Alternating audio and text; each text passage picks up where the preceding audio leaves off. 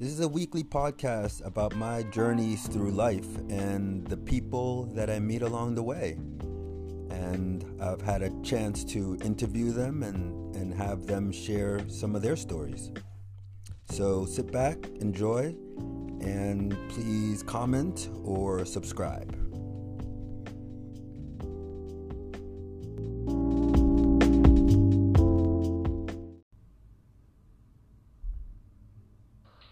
So how did multimedia travel content creator, how did a travel journalist morph into this beautiful, colorful word? It sounds wonderful. So I don't think that's standard. It's something I changed for myself. Oh, okay. Yeah, I don't know. I've actually never really seen anyone else call themselves that. Okay, nice. I think, some people go by, travel influencer, travel blogger, travel writer, journalist, photojournalist, that kind of thing. And none of those seem to, like I said, it didn't seem to qualify everything that I did, because I do, I write magazine articles and then also blogs, but then I also take photos and write stories. And firstly, I didn't like the term journalist, because it felt like I was just telling one side of the story, or that I was reporting on someone else's story. Uh-huh. Whereas what I feel like I do is tell my story and my experiences, and the experiences of the people I encounter, in a whole sort of story-like presentation. And on top of that, I also do the same thing, I feel, through my photography. And now I also capture the video representation of my experience. So the only way I could figure out how to label all of that was multimedia and travel content creator. I hear you. It's great. It's a great title, actually. Yeah, it doesn't. Photojournalist seems really cool. But which obviously, captures both the idea of photos and maybe written work, or even just photos through storytelling through photos. But then there's those other elements of the writing aspect that also exist. So here we have that new title. Okay. All right. Yeah. And I was asking in the question as well about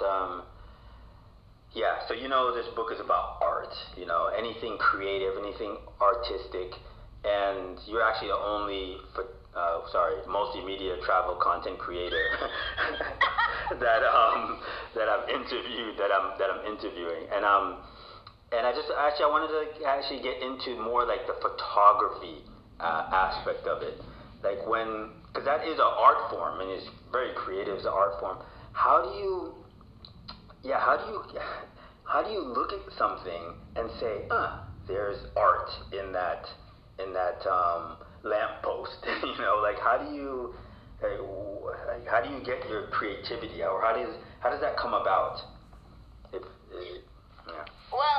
I think it's evolved over time, but initially I remember, actually one of the first photos I remember was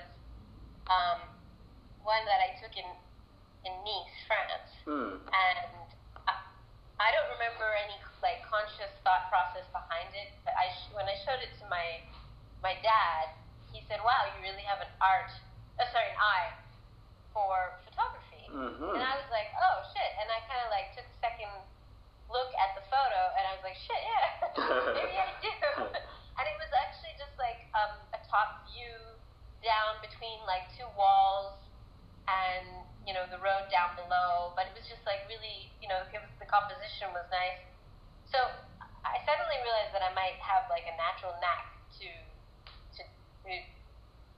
do this. Right. And I think how then that grew into sort of trying to hone that skill, and that just meant, I think, anything firstly that just evoked some sort of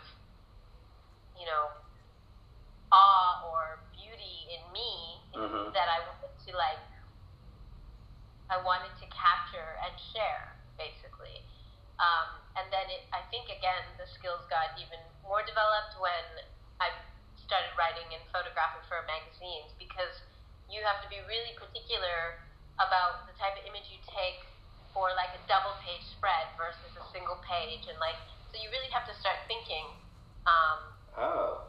Yeah, and so that really changed. Like now, additionally, how I was composing it, and taking photos for all possibilities and all potential of usage in a way. Right. But I think to really answer your question, is in the way of it being portrayed as art, is like, how can I make something that's every day, that you see every day, like a lamppost, and sort of bring out the natural beauty that it can be if seen in a different way. That exists, I guess, if seen or taken in a different way, maybe with different lighting or a silhouette, or just noticing the background or where it is in the frame. So it's just playing with it, like I guess an artist would play with colors, and let's say they're painting a tree, like how to make it look something that we see every day, just give it some sort of unique edge. Oh, wow. Okay, wait a second. All right, so it's the same thing that everyone sees every day, but in a way, through the lens, you're somehow manipulating it to... Yeah,